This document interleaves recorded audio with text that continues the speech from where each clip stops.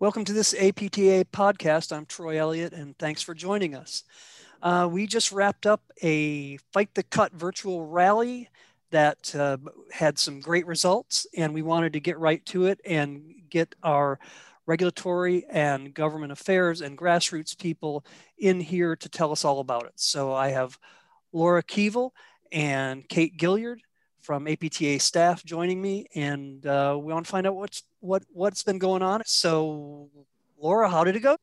It was fantastic. We had some great engagement. We heard from so many wonderful speakers.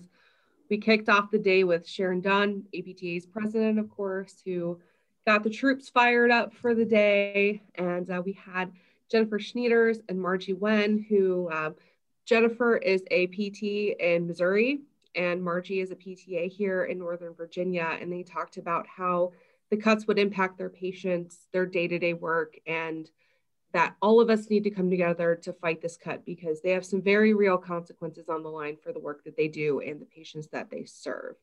And then at the end of the day, we heard from Kate and Justin Elliott, Vice President of Government Affairs, and Justin Moore, the CEO of APTA, to wrap us all up and give us some more insight on this issue. But it was overall fantastic. We had so many people on social media and just people sending comments all day. It was wonderful. Yeah, and it's great that the engagement kind of lasted throughout the day, right? I mean, it started at 9 in the morning. You had a check-in in the middle of the day, and then in the evening too. And there was great attendance and engagement each time. So it really shows that that we've got members that are on this issue and ready to fight. Speaking of on this issue and ready to fight, Kate, I'm wondering, what did it do for us in terms of numbers and comments and that sort of thing? It was awesome. We, as you guys know, our goal is to get 10,000 comments to CMS before the September 13th deadline.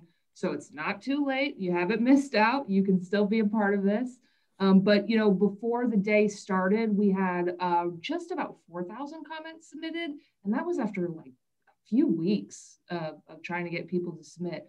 But now, the day after the rally, we're up to 7. So we've nearly doubled the amount of comments submitted to CMS on our issues in 24 hours. So these rallies work. It's a long day for us at APTA, and I know it's a lot of work for our guest speakers who come in and join us, but we really appreciate all the energy that we're seeing out there and the results that it's having on comments to CMS.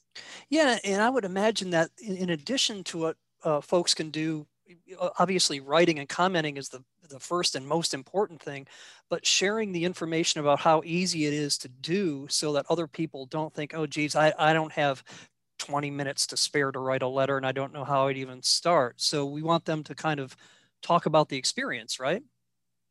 Yeah, that was one of the cool things about, you know, the midday check-in where Laura was talking to our members about how they are able to submit comments in less than 2 minutes. They've told their friends, they've told their colleagues, they've told their family members, and that, you know, we try to make it as easy as possible for folks to do this. We know that your priority is your patients, and we don't want to take too much time away from that. But it is also important to represent the profession and get involved. So use our resources, lean on APTA, and we'll help you make a difference, but not take too much time out of your schedule. Yeah, and at the end of the day, this is about patients, and it is about patient access and patient care. So, and speaking of patients, we really need to get them involved as well because they've got such a stake in this. There's so much to lose through these cuts in terms of access, and we're making it easy for them to do, right, Laura? Absolutely. We have a flyer available on our website that has a QR code, which is that little camo looking thing that you scan at a restaurant to get the menu. So all you have to do is print out the flyer. You can post it anywhere you want, put it in your practice. You can, if you're a student, you can post it, or, you know, on your message boards in the school, send it to people. So it's super easy. If you scan it, it'll take you right to where you need to submit your comments. It couldn't be easier, and it will give access to everybody in a different way to submit these comments by using that code. So we hope you utilize it, and you can find it at apta.org/fightthecutqr. Yeah, it's great. I was thinking of do they still have those bulletin boards in grocery stores and supermarkets and stuff, in laundromats? I just think it should go everywhere. I mean, Yeah, on the telephone poles, over the band that's already played, and all that kind of stuff. It should be plastered everywhere, I think. I Well, agree. and it should be plastered everywhere because this isn't just about, this isn't just about outpatient care. This has ramifications much broader than this, right, Kate? Yeah, so the physician fee schedule primarily impacts outpatient services under Medicare Part B. But the thing is, the physician fee schedule is kind of like the benchmark that everybody uses in order to value services. So if you only accept private insurance and not Medicare, or if you work in a facility like a skilled nursing facility, this still could impact you. Maybe not on January 1st, but eventually private insurance companies, other areas of Medicare are going to pick up on this. And the ramifications could be across the healthcare industry. So a devaluation to our services anywhere is a devaluation to our services everywhere, and we have to fight it. Yeah, and that, and of course, students in physical therapy students too, again, a stake, because you could be facing something in 2 years that's vastly different than what the situation is right now. So everybody needs to be paying attention to this. And Laura, I know that there's a congressional component to our strategy, what we're doing. We're looking at dealing with CMS right now, but we also know that we're most likely going to have to take this on in Congress. But there's a relationship there, as I understand it, and it makes it almost more doubly important to contact CMS and make your comments to strengthen our strategy with Congress. So can you tell us a little bit about that? Now we look ahead to take our fight to Congress. We're already working with some of our congressional partners to hopefully introduce a bill to address these cuts in the coming weeks, months, hopefully.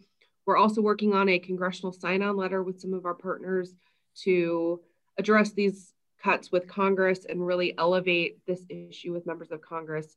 So these comments that we're asking for you to send to CMS, Congress takes notice of the number of those comments, and that helps elevate this issue with members of Congress if they can see that people really care enough to send comments to CMS on this issue. And if CMS doesn't act, then Congress can, show that there was support for this, which will give them more support should legislation come about or other legislative ways to fix this.